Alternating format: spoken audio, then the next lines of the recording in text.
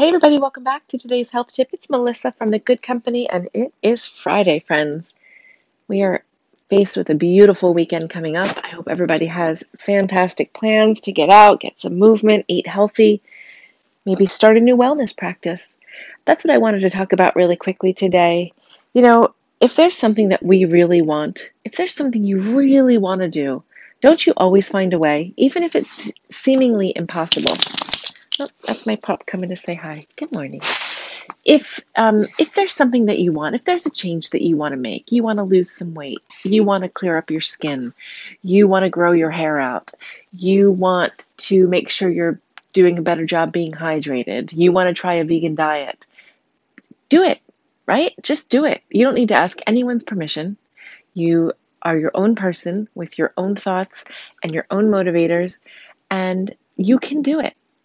I've seen people make tremendous changes in their wellness, losing weight or running a marathon or whatever it might be. You have to just remember that it's one day at a time, putting one foot in front of the other, and you have to start somewhere.